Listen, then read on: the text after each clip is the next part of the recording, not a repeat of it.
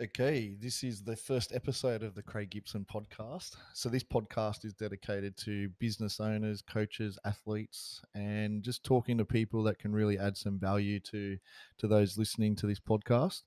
And for our very first episode, it is a great pleasure to sit down and talk to the owner of Built by Klein, the one and only Kirsty Klein. Hello, Hello. how are you? Pretty good, yeah. Pretty good considering some recent health issues. Can you let us inform us a little bit about that? Yeah. So what's it been? 3.5 weeks ago, I think. I had an issue with my left arm. It was just started randomly swelling up, and it was discoloured, like a purple tinge to it. So there wasn't a lot of circulation happening there, and so I was off to the doctor to get an explanation for it, and uh, ended up having to get a few ultrasounds and x-rays done and blood tests, and just to kind of see what was going on because he didn't know. And anyway, 2 weeks later, we got the conclusion that it was a blood clot up in the vein underneath my collarbone, which was not a very common place to find a blood clot. And basically, the reason for it forming there, they believe, was actually through weightlifting. So that repetitive trauma or impact to the area has somehow damaged the vein and caused the blood to clot there. I don't really know how it works, but Mm, yeah, so that was blood was going into my arm and not coming out. And yeah, so I'm on some medication at the moment, blood thinners, to try and sort it out. So not even a week into those, I have another couple of weeks of that, and then a few more weeks after that on different medication. But yeah, basically that's it. The medication's not too. yeah. Do you have any side effects from the medication you're taking now? Yeah, a very noticeable um, feeling of just being dazed and lightheaded, and I just feel like I'm off in space for most of the day.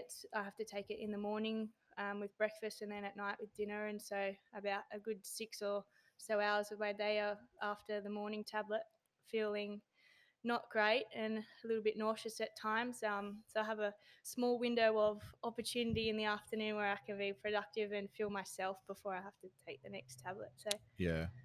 Well, luckily, if you're not off or fall off your chair, I know what the problem is. yeah, just start doing CPR. Yeah. So, I think initially when your first ultrasounds come back, there was a lot of concern that it came back as a lesion, and you were being told that possibly it was a tumor. Yes. What was that feeling like? Um, Yeah, well, it wasn't great. Nobody really likes to hear that they've got a tumor. Mm, And so I was a little bit concerned about that, but at the same time, they couldn't confirm whether it was going to be bad or not. So I didn't want to worry myself too much until we knew for sure what it was and what the process was going to be after that. So yeah, I think I tried to keep a brave face most of the mm, time, and I didn't really want to tell a lot of people or concern anyone without knowing first. yep. Um, but yeah, subconsciously or deep down, it was a little bit stressful for that week. Mm. Anyway, yeah. Yeah, well, at least they know what the problem is now, and even though there's some side effects to the medication, at least you're getting that sorted, and another few weeks, hopefully you're back to normal. Yes, hopefully it is. It's not pleasant. Yeah. Yeah. Um, so this is about getting to know you a little bit better, and just seeing what you've done in your life, and where did you grow up? Do you have brothers and sisters? Yep. So my whole life I've lived up at Colo Heights with my mum and dad, and I have two older brothers and a twin sister, Sarah, which people have probably seen floating around the gym. Probably one of the fittest people you'll come across. The dynamic duo. Yeah. So we're twins, but we're not identical. And Who was born first? I was. I'm Technically, you're the yeah, oldest. 6 minutes older if you can't tell. Um, yeah. So yeah, two older brothers, Daniel and Shannon, and there's 4 years between Sarah and I and Shannon, and 6 years between us and Daniel. So how old are you? 25, 26 this year. And how old are your brothers?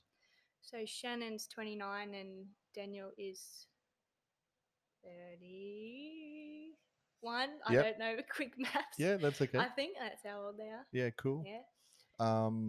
And so you've lived out at Cola your whole life. Yeah. You're on property out there. We live on 150 acres. So Wow. we have, yeah, it's a lot. We have approximately 30 of those acres are cleared land, and then the rest is just bush. So childhood was pretty adventurous. We were never short of things to do. And it was also pretty cool because I think we were one of the favorite places to hang out as kids during the holidays. My parents used to run a life adventure kind of course at home. They did it for I think about 10 years, where um, kids would come up during the holidays or for school camps, and they would get put through these kind of like just obstacle courses and team building things. And so my parents ran that. It's awesome. Yeah, so we had uh, heaps of different things: flying foxes, obstacle course, high wires, lots to keep us occupied. Yeah. Yeah. Why did they stop that? Um, so I was just talking about this the other day. It became a real issue with council. There was a couple of neighbours at the time who were just Sticking their beaks in. yeah, putting their 2 cents worth in, and they didn't like what was going on there for whatever reason. It was all harmless, and everyone was having a good time, and there was no issue with it. But for whatever reason, it got brought up to council, and council had to put all these uh, just Their regulations yeah and regulations. restrictions and crap. Yeah, so mum and dad tried to get around that, and they got around it as best they could. But then, because of the new regulations and things, insurance, or they ended up doing it just for free. So people would just come up and they'd run it free of charge, which they were fine with, because it was mostly the difference they were making in these kids' lives through running these courses and things. There was a lot of disadvantaged kids that came up and come from broken homes and things like that. So mum and dad being able to help them and make a small difference in their life was quite fulfilling for them. So um, running it free of charge, then when the insurance had to be renewed, it was a lot more expensive with all these new regulations and things enforced through council. So it just became a bit too much to keep doing, which is disappointing. But That's such a shame. yeah, Yeah. so Um, what's your favorite memories as a kid out there? um, oh, there's lots of memories. It was a really good, like, I feel really fortunate for the childhood we Mm. had, just being able to go and explore and do anything we wanted on the property. We had this mini moke. We painted it up in army colours, and it was kind of like one of those. We wrote MASH on the front, like that Yeah. old TV show, and I love MASH. not mashed potato, but No. yeah, the show was good. Yeah. The I'm surprised you actually know what MASH is because, like, of my generation, yeah, that was even so. Even people of my generation would, coming on the back end of MASH. So that's impressive that yeah, you know MASH. yes, I don't know. I feel like we kind of grew up a little bit differently to a lot of people, Yeah. but very grateful for my childhood. Yeah, so we had this mini moke, and it was rusty and old, and the only way we could start it was by a push start, and we have this great big hill just out the back. And my brother Daniel, the eldest, he would be in charge of getting it started, and Shannon and Sarah and I would be out the back pushing it, and then we'd have to run and jump in the back as it got started so we could continue driving it. I That's think awesome. Sarah and I were like 4 at the time. Shannon was 6, and my Daniel was like, we were little. I don't remember my parents being around like supervising any of this. None of us ever got hurt that I can remember. I do remember falling out of the back of it once. We used to try to. There was a big hole in the floor of the moat was all rusted out, so you couldn't put your feet down. So it was kind of like a Fred Flintstone car Yeah. as well. Yep. But we'd try and grab the grass out of the holes we're driving and then put it in the exhaust pipe and watch it fly out. So as we were doing that, I got a bit carried away and I fell out the back once.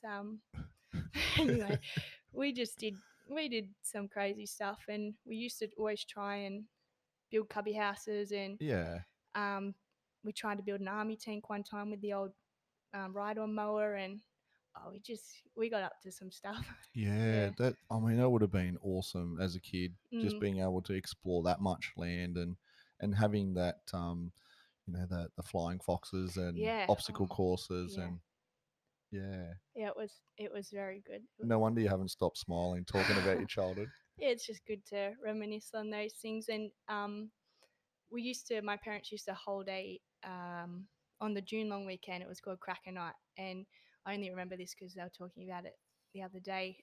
They would have up to 200 people come over on this long weekend, and didn't even know half of them. It was just friends of friends, and they'd buy fireworks, and we had a huge bonfire, and we'd get the big tractor out, and we had this huge trailer that was attached to the back of the tractor, and we used to get so excited because we'd all pile onto this trailer, like heaps of us, and have our legs dangling off the edge, and the tractor would take us around the pine forest and on adventures, and then we'd play all these games at night, like hide and seek and sardines, and it That's awesome. yeah, there's a lot of good memories. And Yeah. yeah. Where'd you go to school?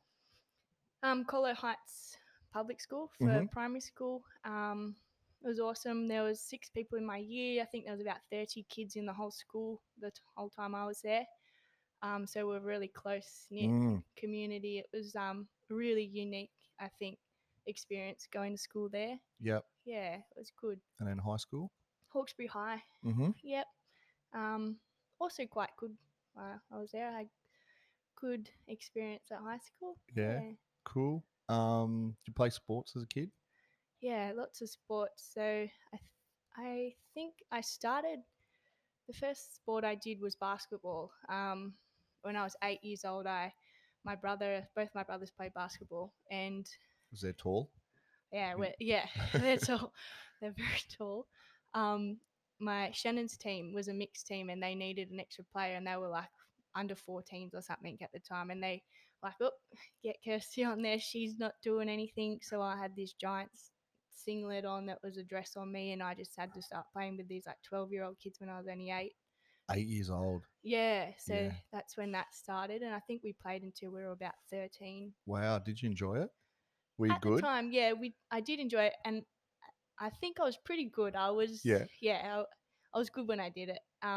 We were all pretty good at it. Actually, we had a really good team. The Rockets, for a while, we won most. I think we won um, whatever this Every final? every final. Yeah, we had a really good team. So we played basketball for a while. Then in amongst that, I did gymnastics around the same time, and I really loved gymnastics. It was a lot of fun. Um, Do you think it's important that kids do gymnastics?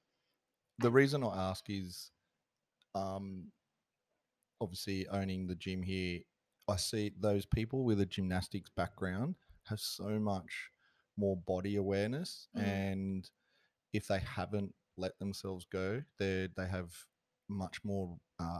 Much more a better range of motion yeah, and more mobility. yeah.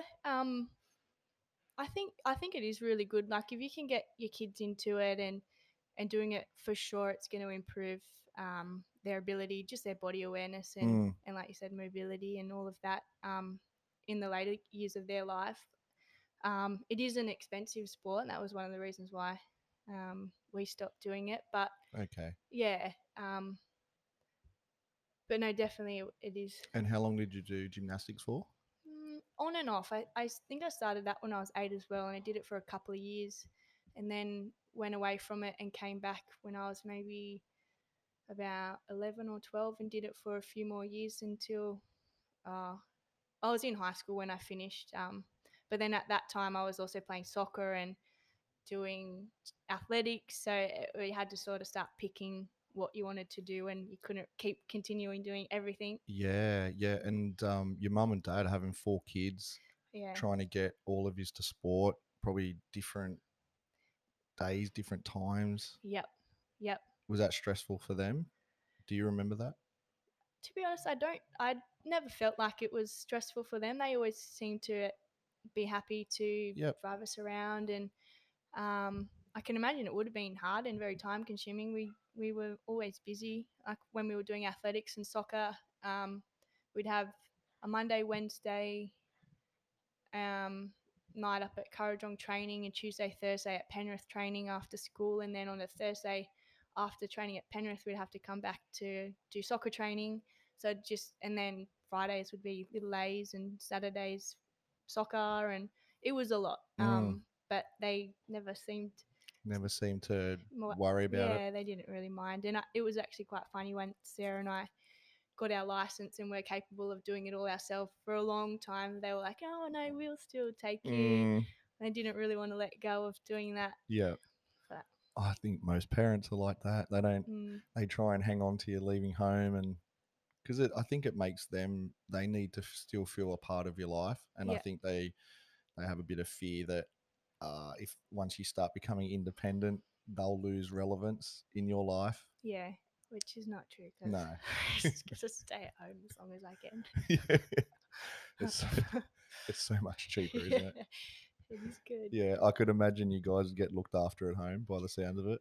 Yeah, very much so. Very lucky. Actually, speaking of Colo, how did you guys fare in the recent bushfires?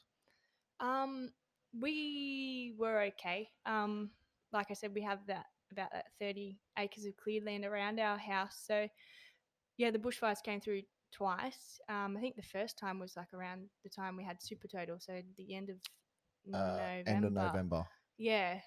So there was I think for the period of a whole month, I was home for maybe 10 days in the whole month. So there was a lot of time where I couldn't get home due to road closures and things. But in terms of our property, my dad reckoned about 90% of the bushland that we had was burned, and um, we lost a couple of sheds down the back, and just our rope courses and all of that stuff got burned Mm, down, which is sad to see go. But yeah, we didn't lose anything significant, which was good compared to a lot of other people. yeah. Mm. So a lot of bush and a few outlying structures, but the home was okay. Yeah, our Yeah. house was fine. Yeah. Yeah. Cool. Gymnastics, basketball, soccer. What did you do after that? So the sport that won in the end was athletics. Probably a combination of all of those wrapped Yeah, into yeah. into one. It was when we first started it, we all hated it.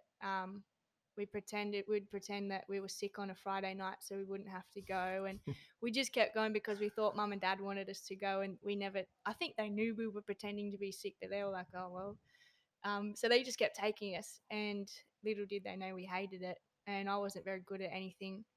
Um, but anyway, so that was. I think I started when I was 9. I did it for a long time, but there was about 10 years I spent just basically focusing on athletics in amongst school and everything in after school. Um, so I got into race walking. My coach at the time suggested, I think it was a polite way of saying, you're not very good at sprinting or high jump Or or shot put or anything. discus, Let's just give this hurdles. race walking gig a go and see how you go. To be fair, I don't think I was very good at that when I started either. I hated long distance.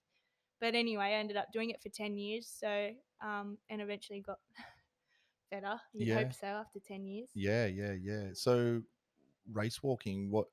So basically, okay. What's your first? How far were you walking the first time you were doing it? Um, So like maybe until you're 12, and then 12 to 15. Do yeah, the distances increase? yeah. So I think when I first started, it was 1100 meters. But I don't really remember that too much. So it was a 1500-meter walk, and that was your first sort of experience at any distance stuff. And then I can't quite remember the age groups where Mm, it changed, but it went from 1500 to 3 kilometers. So you double it. yep. And then you get to do 3 kilometers for a little while. And then from there you go to 5K. So it's almost a double jump again.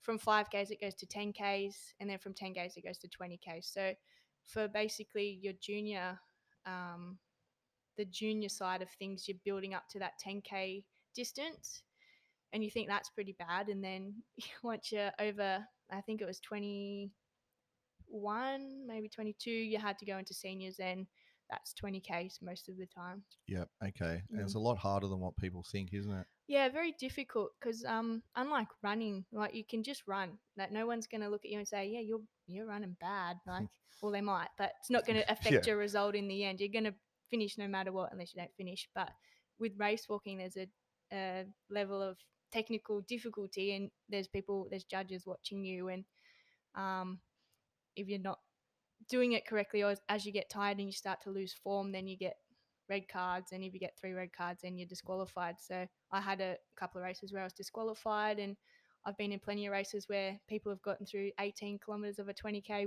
walk and got told, no, you're disqualified. And Oh, that'd be heartbreaking. yeah, it was a tough sport, mentally and physically very tough. I would be doing like in excess of 100 kilometers a week of just walking or running. Do you need to have one foot attached to the ground the whole time? Yes. So both feet can't be off the No. ground, yeah. And it's only by a judge's eye. So if people Mm, take a video and they slow it down and see both feet are off the ground, it doesn't count. It's just by the judge's eye, and yep. So they're it's subjective. yeah, very Yeah. much so. Yeah. That no problems with that. Well, yes, there were a lot of problems with that. Just got to be on the good side of the judges. Yeah. Yeah. So what did you get any injuries? Or what was it like physically training 100 kilometers a week? Um, Injuries, yes, and I think that developed over time. But 100 kilometers a week, it's a lot, and it's very time consuming. So um, I'd be training 9 times a week. So I think, let's say Monday was like a middle kind of distance day. You'd go out and get a lot of kilometers, 15Ks or so. You'd do maybe a morning session and an afternoon session. Tuesdays and Thursdays were always track work, or speed endurance. One of the most horrific sessions I ever had to do would be 5 200-meter sprints, and then 2 sets of 10 400-meter sprints. So Mm, 2,400-meter sprints, race walking, but still just like, that's horrific. And mm, yeah, so the body would be sore a lot and tired, and it doesn't leave a, chafed. and chafing was the worst thing ever. Yeah. And because I have quite narrow hips as it is, there wasn't a lot of room for my legs to Yeah. get past each other without just rubbing together. So And armpits as well. armpits, I had Jesus. calf chafing because my calves are pretty juicy. Calf chafing. Calf chasing, yeah. Chafing. It was the worst lot of chafing I ever had was after a 20K race. I think it was the last 20K, well, one of the last races I ever competed in. It was stinking hot. You're sweating. As you walk, you try to cool yourself down, so you pull the water over your head and over your body. But I was just chafing the whole time. And as soon as I had that first step over the finish line, I could just feel Ah, every little bit of chafe like and razor blades, isn't it? razor blades. My thighs was cut up.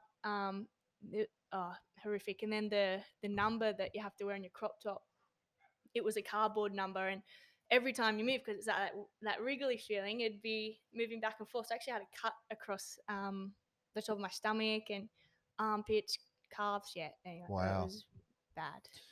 What what level did you get to? Um, I never made it to an international level. Competed for New South Wales a Hmm. lot at nationals, and um, I was top two in my age group most of the time towards the end, and In Australia? yeah, in Yep. Australia. And out of all the senior girls I competed against as well, I was top. When the time I finished, I think I was about top 6 in Australia for over 20K. So Wow, that's amazing. yeah, Why did you stop? a number of reasons. So I did have an ongoing injury with my knee, which would flare up every so often. So I might get about a 2-week block of training in that were really good, and then I'd have 2 weeks where my knee was super flared up and I could hardly do anything. It'd be mostly swimming and gym work. So that was a constant battle. Another reason was it was just getting to a point where the enjoyment was just non-existent. I was purely doing it out of determination. I didn't want to let my coaches down who had helped me so much to get to where I was, and didn't want to let my parents down. Not that I would have, but that's just the thought you go through when they've spent so much of their time putting into you to get you to where you are. So mentally, it was a constant battle. Every single day I'd get up, I would train in the morning, go to work. I hated work, and then I'd be at work all day thinking, oh, I have to do this session in the afternoon, and I'd be going, should I do it or should I just go home? And then I'd feel bad about missing it, so I'd always go and do it. But when I was there, I'd be hating every single second of it. So I was just getting by. So that mental battle I went through every single day just got to a point where it was just too much. And I had the weekend that I stopped, I had a fantastic 10-kilometre session on the Saturday, smashed it out, went out, did a solo 20K walk by myself out the back of Richmond, Benson's Lane and all that. Killed it. It was a great session. The next day I woke up and I went, you know what? I'm not doing this anymore. I'm done. I never did it ever again. Wow. You just drew a line in the sand and said, I'm putting happiness over everything that's happened in the past. Yeah.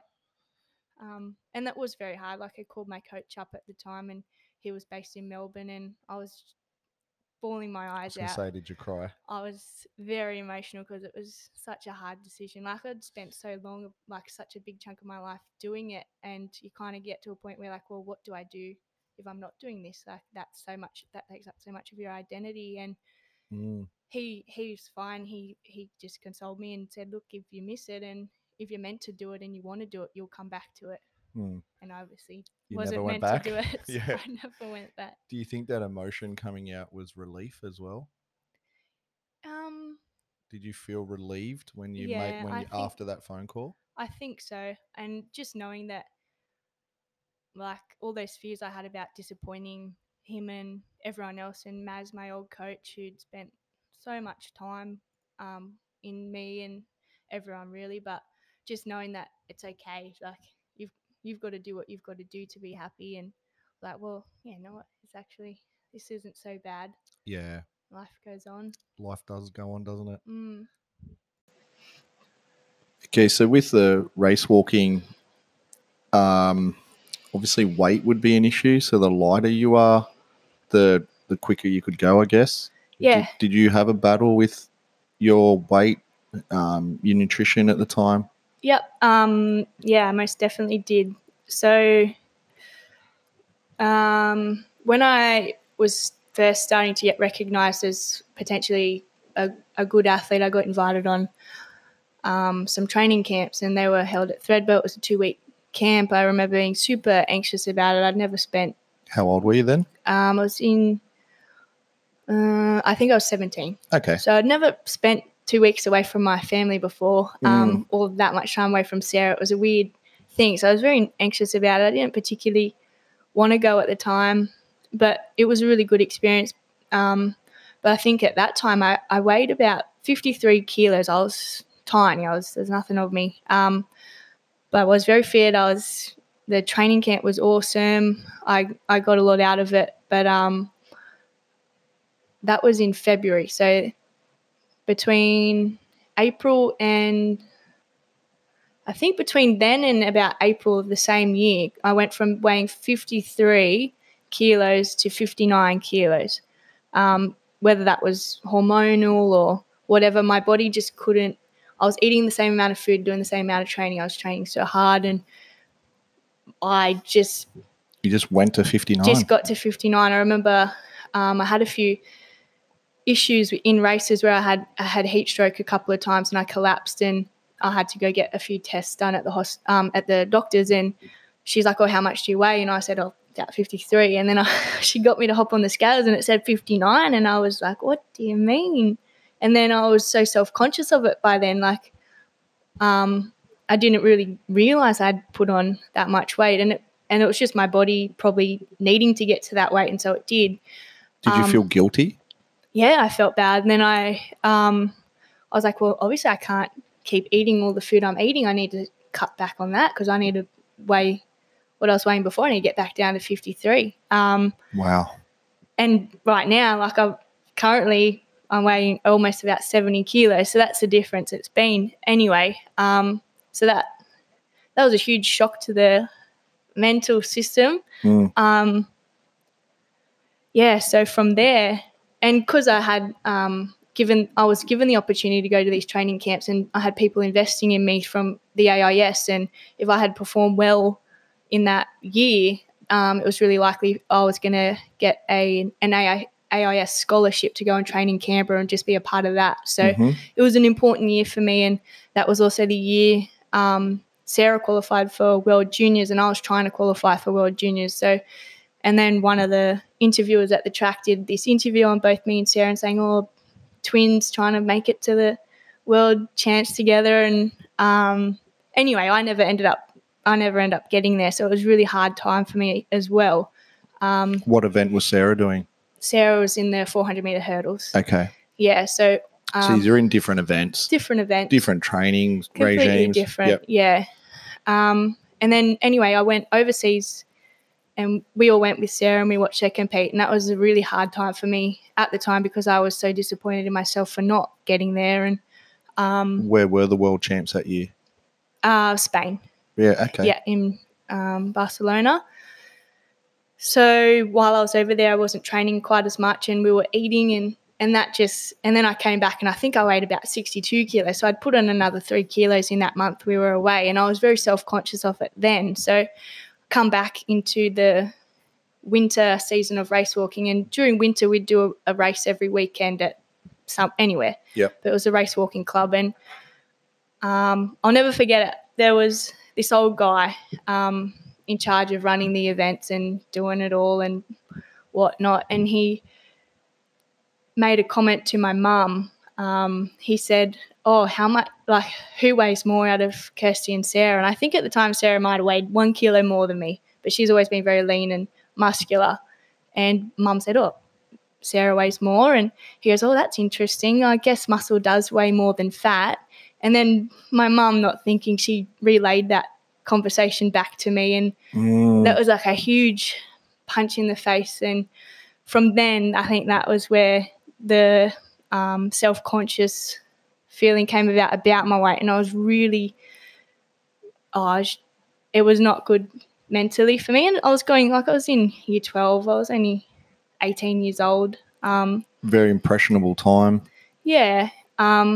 So from then, my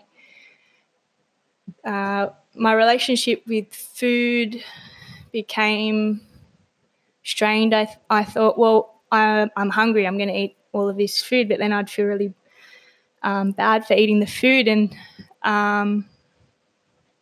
sorry. No. Yeah. I'll get you a tissue. It's okay. I just haven't spoken about it for A long time. a long time. Do you want to move on? No, it's okay. I'll pull it together. So, yeah, the only way I could, in my mind, I could resolve that was by forcing myself to throw it up. So after, to be at least once a day or a couple of times a day even, where I felt like I'd overeaten, I would force myself to go to the bathroom and really discreetly vomit. And then this went on for a long time. And there were days where I didn't feel like that, and I could just go through the day and not worry about what I had eaten. But yeah, it did consume a lot of my life. I can't imagine how it would have affected you back then when it still triggers this emotional response in you now. Yeah, I just think I feel really sorry. I feel really sad for that girl who I was, like having felt the way I did, and not really, I don't know, it was just like a really slow slide into that place I was, and nobody was aware of it. I kept it to myself because I knew it wasn't the right thing to do, and I knew there were better ways of going about it, but at the same time I just couldn't get out of that mental frame of mind that I was in, and that was the easiest way for me to try and control my weight. Not that like I needed to. Yeah. Like I was doing an endurance event. I was You racing needed 10, 15, 20 kilometres. I needed as much food as I could. My body was just going through a change at the time that couldn't keep up with. My hormones were changing. Metabolism had changed. But then when you're in that sport and you're constantly being watched and judged, and there are people around you who compete who are so athletic and lean and thin, and you're like, well, why don't I look like that? They're racing better than me because they're so much fitter than me. And then it's unreasonable thought, but at the time that's just how I felt. Do you have any advice for anyone going through that same issue right now, and any advice on people who are comparing themselves to others? Yeah, just we're all so different. Like, no, not one person is the same as the next, and our bodies are different.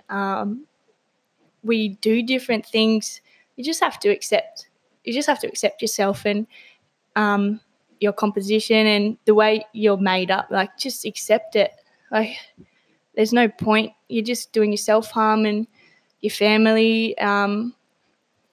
You just try not to compare yourself to other people. Nobody is out there looking at you and judging or saying snide things about you. And if they are, like, that's on them. It's nothing to do with you. Anyone who's casting negative comments or nasty comments to someone else, they're miserable in their own life, trying to tear you down to make themselves feel better. Yeah, just gotta How did you pull yourself out of that? I think that lasted. That probably went on for a bit over a year. I think it all came to an end literally as I gave up the sport. The pressure wasn't there anymore. Nobody was judging me. Not that they probably were anyway, but that's just how I felt. And the need or the want or the feeling that I needed to do that dissipated immediately. Because deep down I did know it wasn't the right thing to do. So I think taking myself out of the situation that was kind of heightening the feeling of needing to look a certain way or weigh a certain weight, once I wasn't there, I didn't feel like I had to do that anymore. Yep. Right. So you were conscious about then just going back and just eating. You didn't go swing the pendulum too far back the other way and overeat. No, I just continued on what I would do. Eating what you needed to eat to fuel yourself for that day. Yeah. There was 3 months of me not doing any form of physical activity. After the day I gave up, I didn't do anything for 3 months. It was towards the end of the year. I was like, I should probably join a gym or do something. Nothing. The only thing that got me was the new year started, and Shay and I were quite good friends, and Shay Southern? Shay Southern, yeah, because we did race walking together for a long time and we travelled a lot together. So yeah.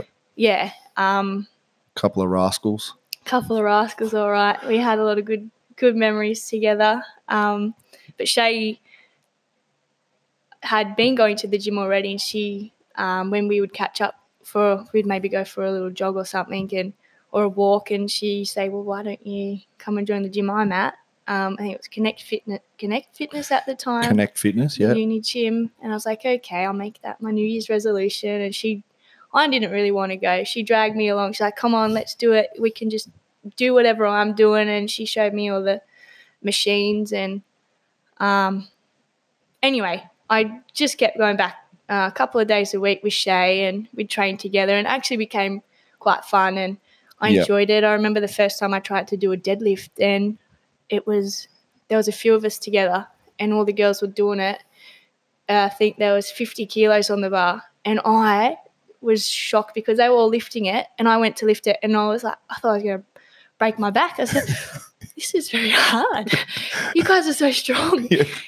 And there was 50 kilos. I remember it. And I was like, that's a lot of weight.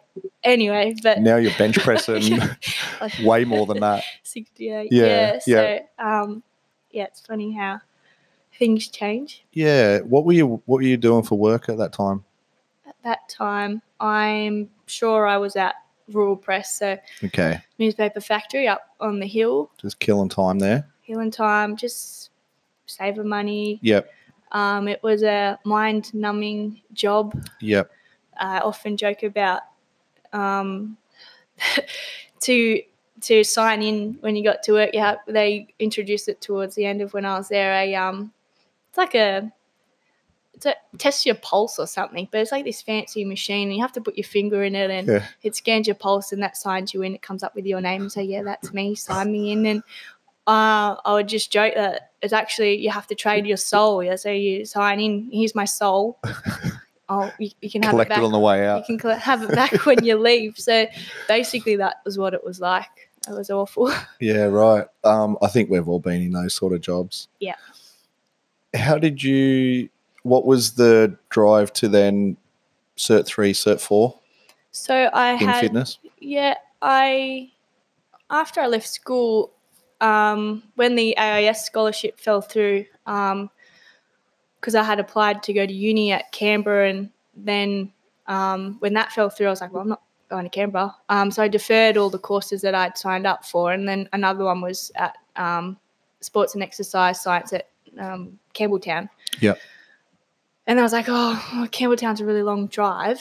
So I'm like, I'll just let it sit for a year. And in that time I think of something else that I want to do, I'll do that. So in that time, the thought of going to uni didn't appeal to me. One of my friends' partners was doing this PT course, and I said, that sounds pretty cool. You had to train people and go to a gym, and that'd be cool. So I didn't really know much about it, but I inquired about the course, and anyway, I'm like, well, I might just give it a try, just see how it goes. So I signed up for this course and did all of the units and stuff, and then I had to do my practical hours. So I got in contact with a business owner in North Richmond.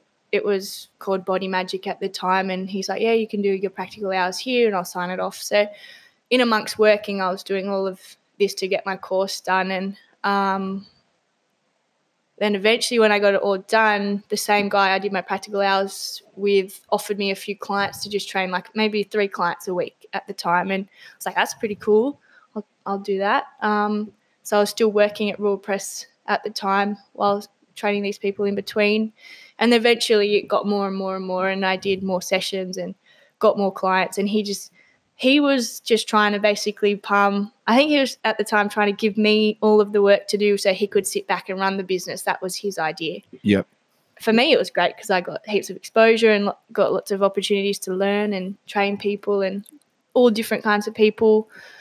So I am grateful for that. But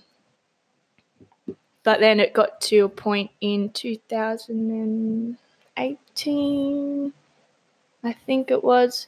I've got not a great memory. It was 1 year. You're doing all right so far. I don't know, sometime maybe 2 years ago. He offered me a full-time role there. So I was like, great, this will be sweet. I can quit Rural Press and just do coaching full-time. Yep. And so I did, and I was doing about 35, 36 sessions a week. So it was just straight into it. I was doing all the programming for those people, running classes. I was up at 4 a.m. At the gym by 5 to open and vacuum and get it all ready, and I'd be there all day, then come back and I'll do the afternoon session. So it was really good. I was doing a lot of work. That only lasted for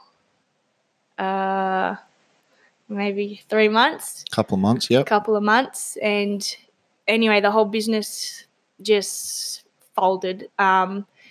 He was not a great businessman, so he ended up owing me a few grand's worth of pay and in super and all of these things. And I just kept working because there was no one else doing the work. So I felt bad for the client. So I was like, yep, I'm going to turn up. You're trying to keep people exercising and training and, you didn't want to let them down. Yeah, so I was kept turning up. I was like, no, he will pay me, said he will pay me. So this went on for like 6 weeks or something and ended up never getting paid for the work I did. And so it was a really tough decision for me because I'd been there for about 3 years in that facility with him, and I knew a lot of I'd trained everyone and had a really good relationship with all of the clients. And they become a major part of your life. Yeah, so I had to make a really tough decision. It was tough at the time to move and leave, and it was the right decision to do by all means. So I contacted Matt at last round. Matt Hamilton.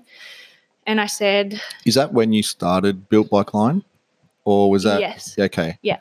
So I contacted him and I asked him, what are the chances of me getting a job there? And he basically said, well, I don't hire people, but if you want to work here, you can start your own business and work out of the facility. And I was like, okay, let me see how I go. And then I think it was another month before I decided to actually bite the bullet and go there. It was so stressful for me because I'm like, well, now I have to start my own business. That sounds really hard. And I don't know anything about doing that stuff for tax. And anyway, it was super stressful. But I couldn't handle being where I was anymore. I couldn't stand the sight of my boss, I guess you would call him. And so I just eventually told all my clients, look, I'm going to move. I'm going over to last round. If you want to continue training with me, you can. You're more than welcome to come over. But this is no longer working for me here. And how was that reaction? Mostly really good. Everyone was very understanding and they knew something was... They could see the decline of... Yeah, I was miserable there. Yeah. I was very unhappy and it was disappointing because I genuinely loved coaching everyone. So they knew, they all understood. And about half of my clients said, yep, wherever you go, we're going. The other half was incredibly loyal to him. So they're like, well, we've been here for 8 years. We feel bad. We're just going to stay here and see what happens. So, which was fair enough. Yeah.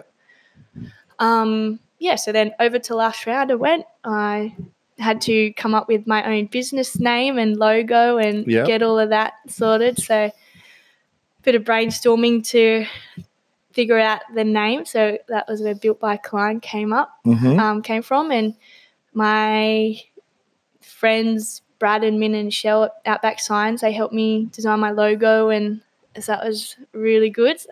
I just said, make it look badass and I'll be happy. Yeah. And I think they did a pretty good job.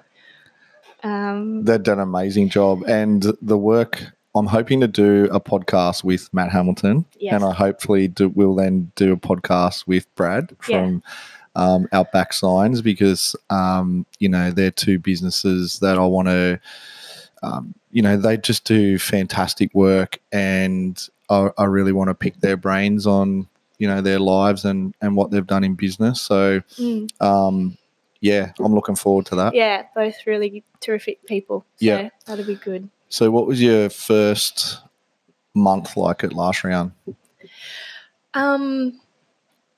It was good. It was hard. It's always hard. Change is scary. So I was already very nervous about it. I didn't know any of the people there. It was a huge facility. I was worried for my clients. I didn't want them to not enjoy it. It was just a really stressful time for me. And going from being with this one person for about 3 years, and they were supposed to have taught me everything I knew about coaching and training and running a business, to then coming to this facility that was just huge. And Matt was fantastic and everyone was really welcoming. So that was good. But what I found difficult was I just felt like everything I'd just done in the last 3 years, I didn't know anything. So I got to this place where I was surrounded by these other trainers and Matt and all these super knowledgeable people. super passionate about health and fitness, and I was like, these people are so good, and I just felt a bit down on myself for not being at the same Overwhelmed? level. Yeah, overwhelmed. So that was hard. It took me quite a while. It took me a few months to get past that. And then I just had to accept that, well, I'm here now. It's a great place. I'm very grateful to be here. And I just need to learn as much from these people as I can. Yeah. Did you find it helped by them making you feel comfortable, or their approach to you? Yeah, 100%. So from the get-go, everyone knew my name. The members, they all were very welcoming. Matt was super welcoming. So that eased it in a lot, and my clients liked it there, so that made me feel better. Yep. So everything, it took a couple of months, but it started to be really positive. And yeah, and like just the effect it actually had on my clients being in this new facility. We went from a gym that was so small, and you can't really get away from the energy other people are giving off in that gym. So I'd be training a client and trying my hardest to get her motivated to do that session, and she was training immediately next to someone who was not motivated one bit to do their session, who was sitting down and chatting to the other coach at the time, and they were just doing nothing. Like they were supposed to be there training, and so then I'm trying to bring up the energy for her to get through the session. It was very, very difficult. But then the complete opposite. We went to last round, and it was so inspiring. Everyone was there training hard, and they were having fun, and they were helping each other and supporting each other. And Matt was just like this incredible coach who I was amazed by the way he could coach people, and the way he educated people on why they're doing what they're doing. And it was just a complete contrast to what I was exposed to before that. So the difference I saw in my client in being there was phenomenal. Like they were instantly picked up by the atmosphere that we were training in. Yep. Yeah. When a training facility has strong leadership, and the leadership then creates a positive culture, and the members in the gym then help feed that culture in a positive way, you feel unstoppable in those facilities. And it's no, Matt has created that, and he is a great leader, and he's created that there, and that's why when people train there, they feel inspired. And I'm sure all the trainers then under Matt would feel that. Yep. So how long have you been at Last Round now for?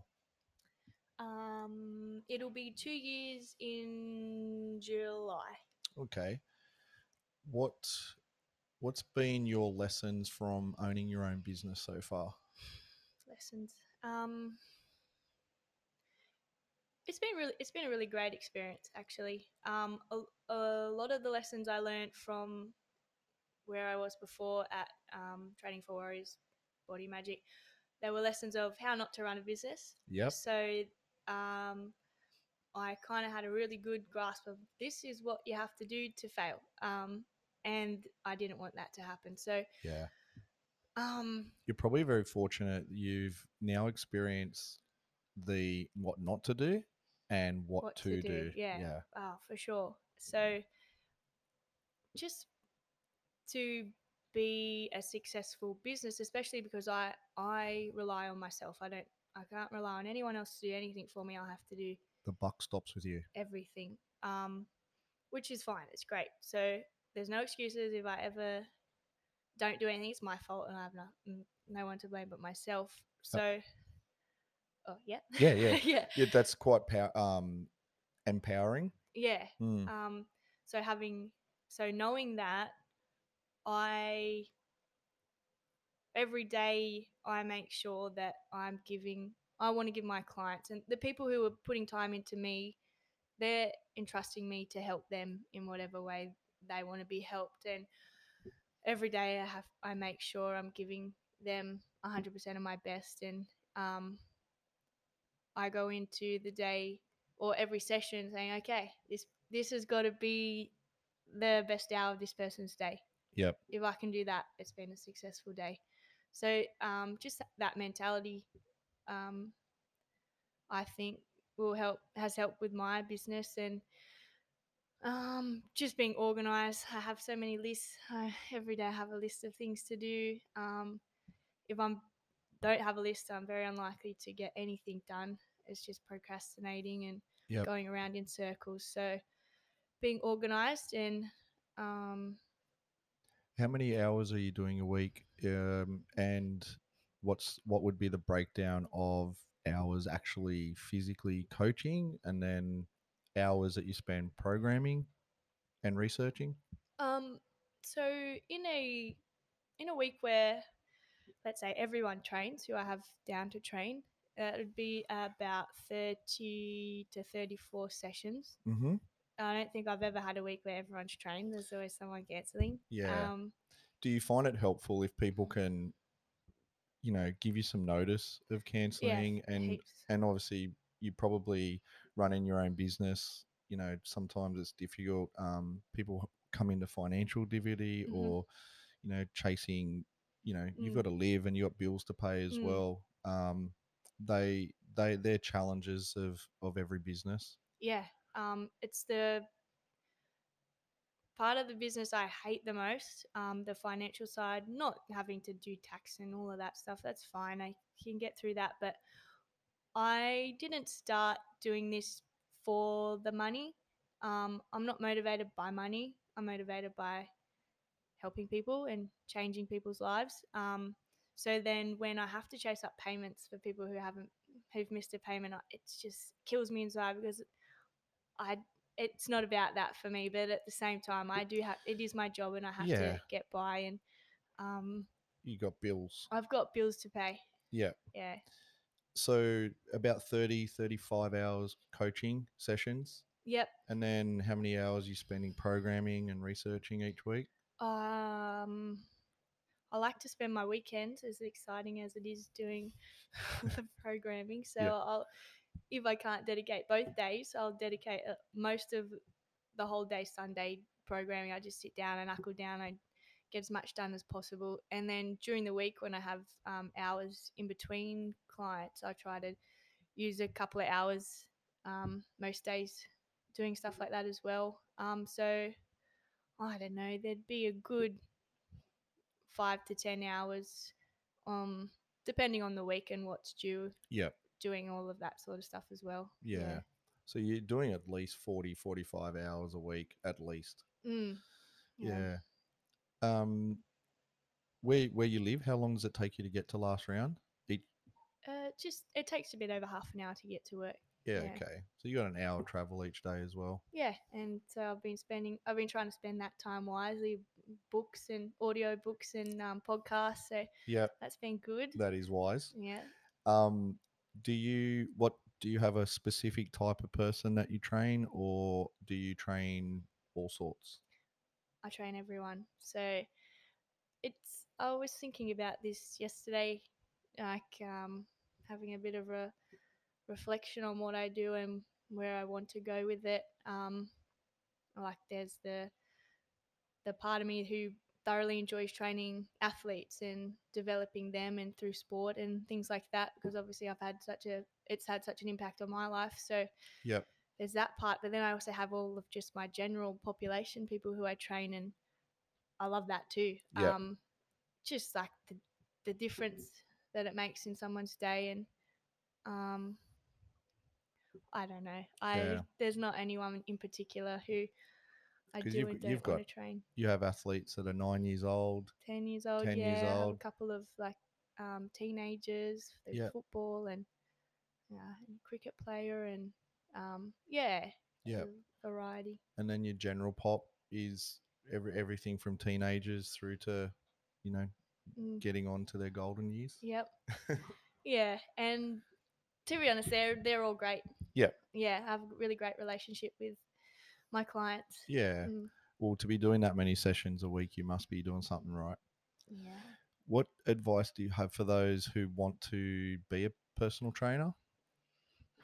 Um, I think the biggest bit of advice I could give is just genuinely care about the person, show an interest in their life. relationships are the foundation of any business, I think, and especially this industry.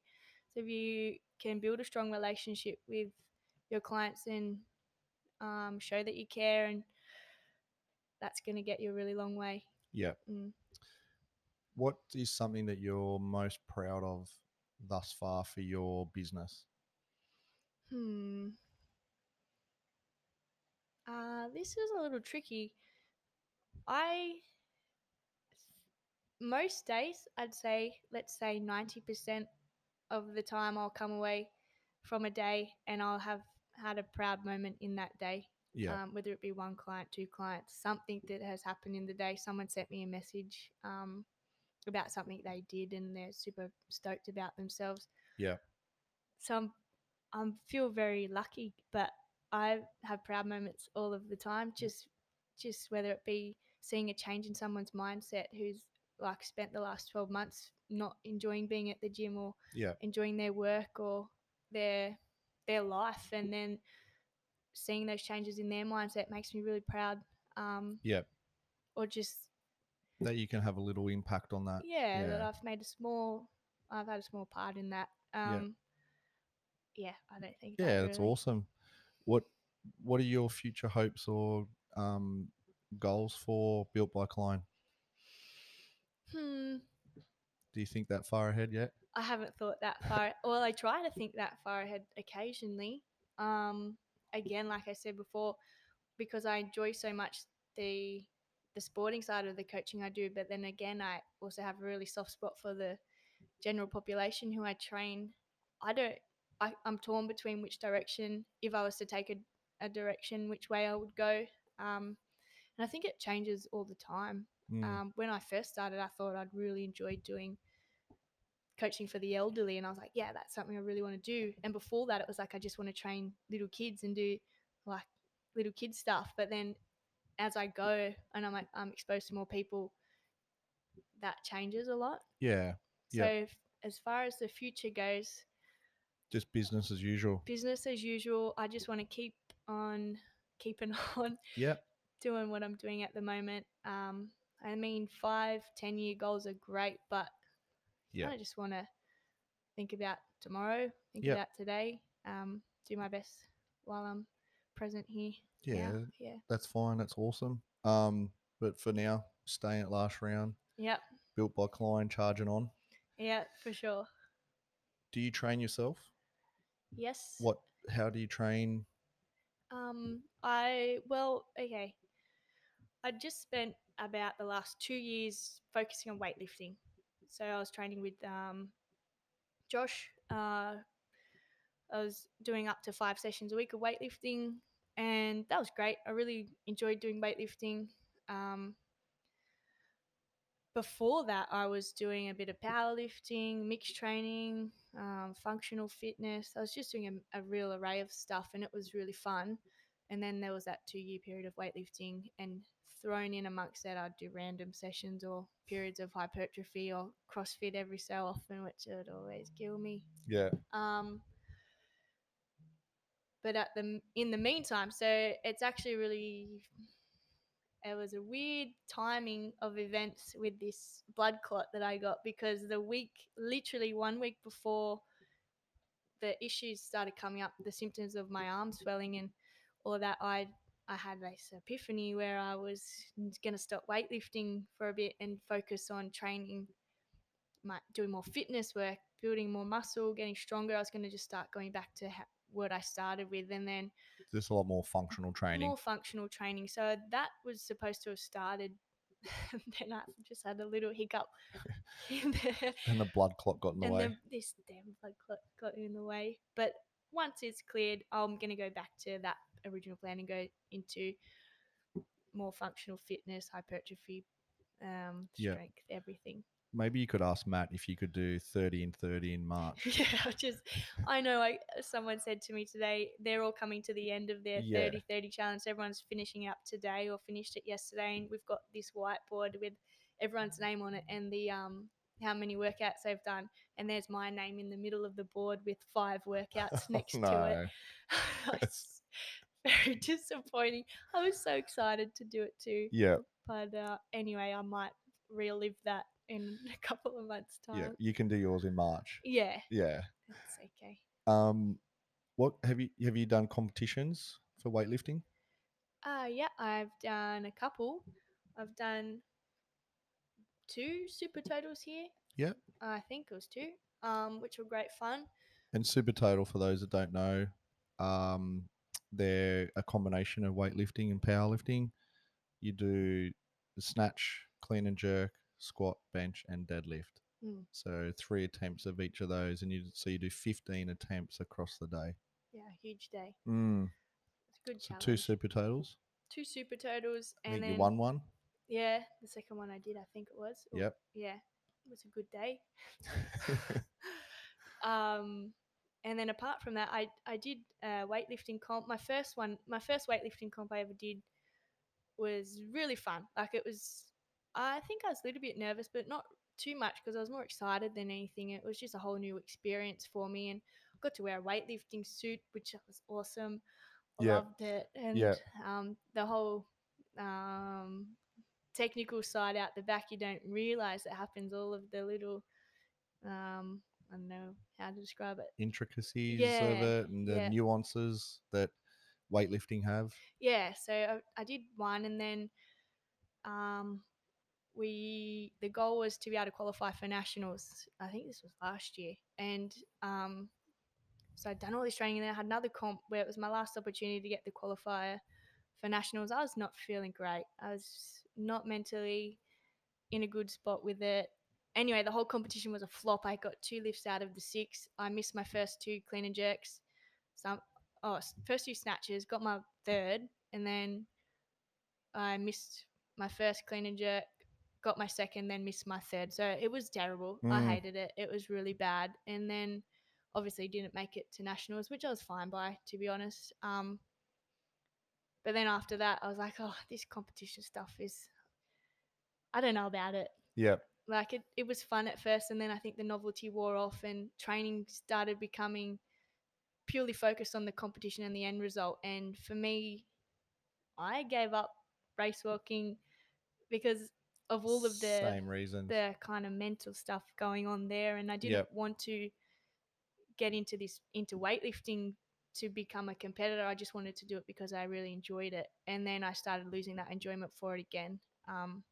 Hence why I decided to have a break from it, and then the universe told me I had to have a break from it anyway because I had a blood clot from it. Jesus. I know. Do you think competitions can be good for people? Yeah, for sure, I do. It just comes down to the type of person and how they're motivated, and what their mental frame of mind is like. So I have a client who is super motivated by having that endpoint to work towards. So Yep. she'll train her guts out because she knows she's got this competition on X date, and she's got to train to perform well at that comp. Yep. That's a really good motivator for some people, and it's also just good. Like the ones I've done that I've enjoyed, it's just that gives you a platform to kind of show off the hard work you've Yeah. been doing. So they have their place. Yeah. Yep. Cool. So once the blood clot gone, Yeah. back into functional training. Yeah, I can't wait. Yeah. Yeah. What's a pain there? Um, can I ask you? Recently, you have been doing a gratitude board. Yeah. What's that all about? So, one of the books I had recently listened to, um, it was all about mindfulness and empathy and gratitude, and it was a great book. I got a lot out of it, What was and the name of it? Do you remember? No? I loved it so much I forgot the name. I don't know. That's all right. It was like I can't tell you. Yeah. I don't It's a remember secret. names either of books and It had a songs, it was a people. it was a long name to the Yeah. book, but it had anyway. It was white and it had blue writing. Yeah. So keep an eye out. And to be fair, it's just an audible book. Yeah, So so you I'm not don't. actually reading Yeah. anything. Yeah. I'm just, Okay. anyway, so yes, this book was all about gratitude and becoming happier through being more mindful and grateful, um, for your surroundings and all of that sort of stuff. So one of the biggest things I took out of it was, okay, no matter what sort of a day you've had, if you can get to the end of your day, sit down and think of 3 things that were good about your day, and then kind of reflect on them, write them down so you have them in front of you, you're going to have a good day no matter what. Yeah. So even like it has been challenging in the last few weeks for me to sit down at the end of the day and go, okay, oh, I've just been to the doctor and I've had a ultrasound, X-ray, they've taken blood, and I've had to go back to the doctor, and I've been told I've got a tumor. yeah, now. Yep. So the days weren't too good, but then I had to come home and my gratitude board would be staring me in the face, and I didn't want to not do it, so I'd pull it down off the wall and, okay, despite all of these things that I've been through today, there have been, I can still think of 3 things that went good in the day, and then when you can look at those, you go, you know what, life isn't that bad. I'm still grateful for a lot of things. Yeah. And at the end of the day, too, you're going to sleep or you're finishing off the day thinking positive. Exactly right. And then if you go to bed feeling positive about the day, it's more likely than not you're going to wake up feeling positive and you're ready to go about the next day. So it's a really good cycle to be in. Yeah. And do you find it more powerful writing it down rather than just thinking it? Yeah, because I'll write it down. It'll be up on my wall where it's positioned in my room. I could go to bed and I can look at it before I go to sleep. And then the next day when I go to write my next 3 things that went good in the day, I look at it again. So I'm like, oh yeah, that was a good day yesterday. And now I'm like, I've had another good day today. How good is this? Yeah. So just that constant, it's just a constant reminder of life being good. Yeah. So advice would be if you're feeling a little bit negative or a little bit down, start a gratitude board. Start a gratitude board. And yeah, I mean, it's made a huge difference. Yeah. Yeah. Another thing I've seen on your Instagram is at home building a garden and the development of the garden series. And Yeah. so what started the garden and Well, how have you found that whole process? okay, so this has been a long process. One day I can't even remember why. It was like the October long weekend, and we have this hill down the back, and it just goes into the bush.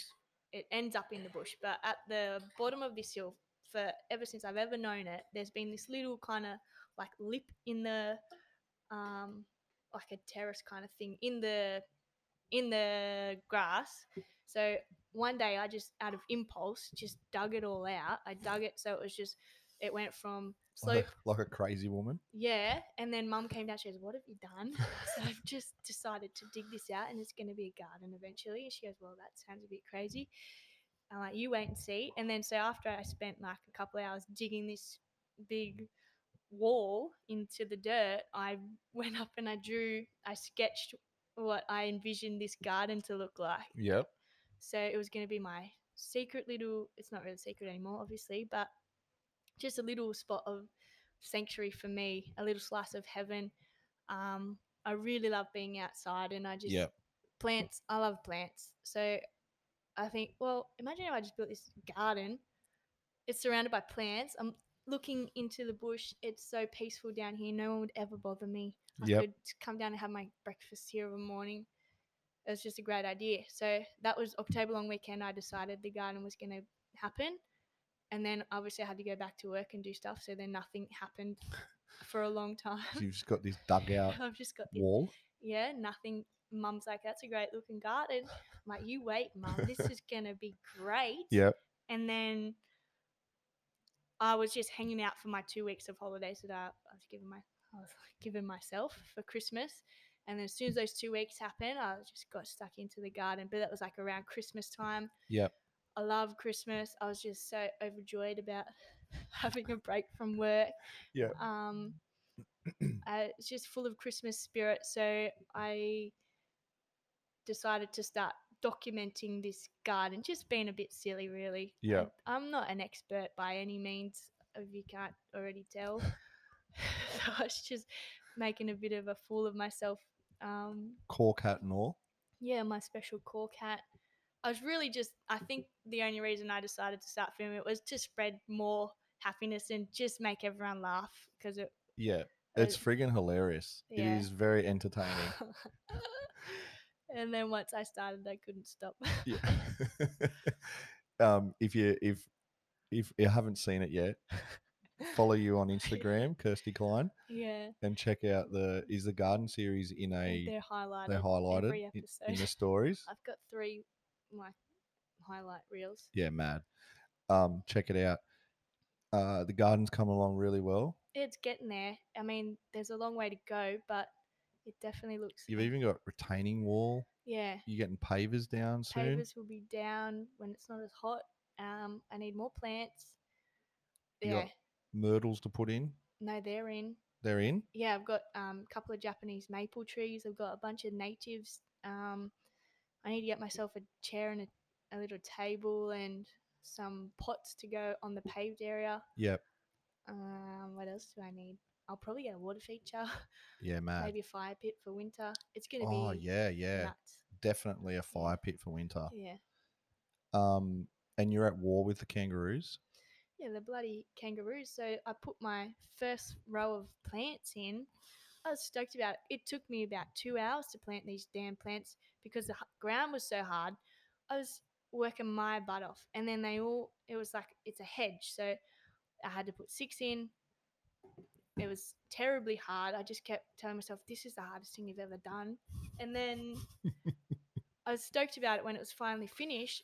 2 days later, I come home and mum and dad are like, oh, do you know what happened down at the garden? I was like, what do you mean? Do I know what happened down at the garden? And then I go down there and there's this giant fence around the garden that my dad had constructed because the kangaroos ate all of the plants I'd put in. I was so mad and I'd never felt so defeated in my whole life.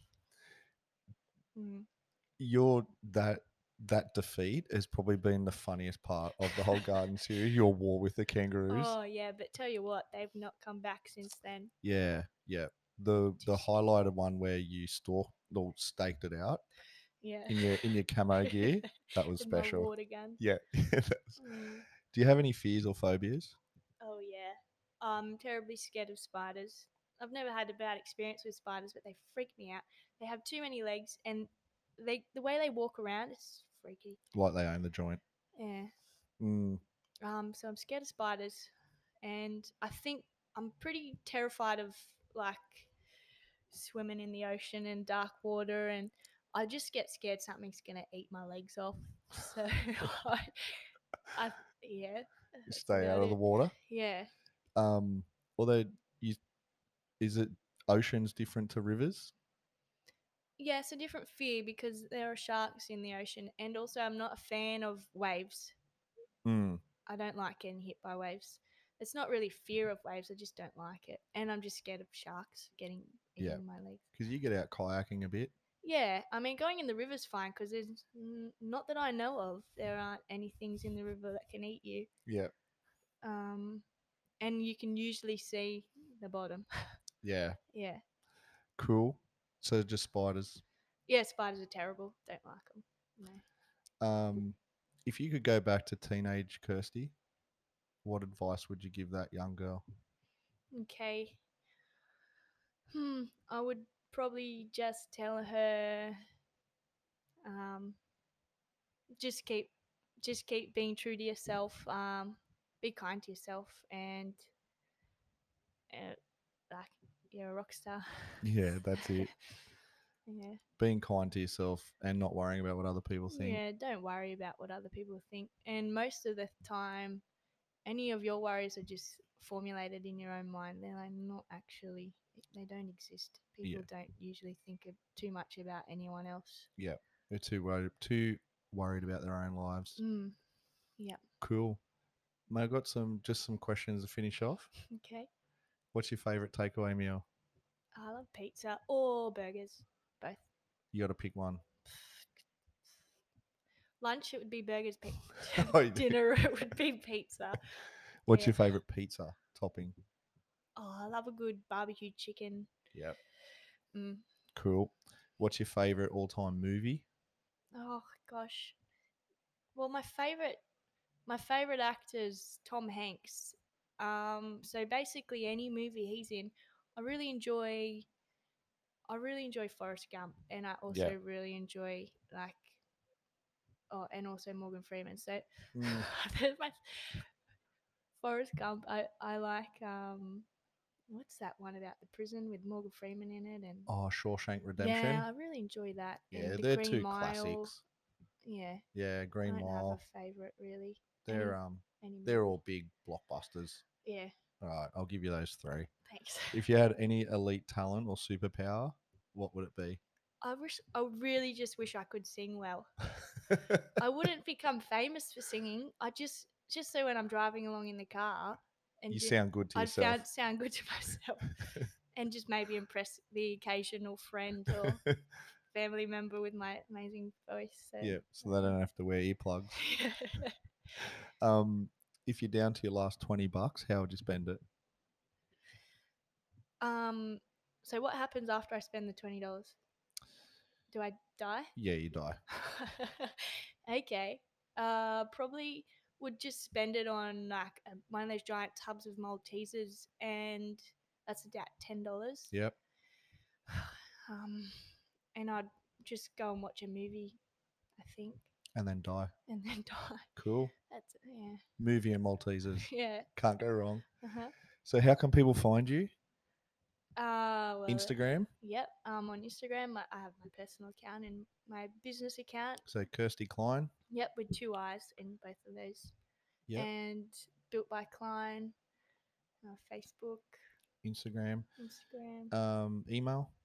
Yep, Kirsty.Klein and then the number 7 at gmail.com. Probably don't send me emails. It's a bit annoying. All social media. Yes. Just send me a text. Cool. Any last parting thoughts? No, this has been really great. Thank you. Awesome. Well, thank you so much for spending the time with me to do this. It's been a really interesting and emotional, Mhm. and thank you for being brave and sharing your story. And you know, anyone that's looking for a trainer, built by Klein, Hit me and up. hit you up. Thanks so much, Kirsty. Thank you. See ya. Bye.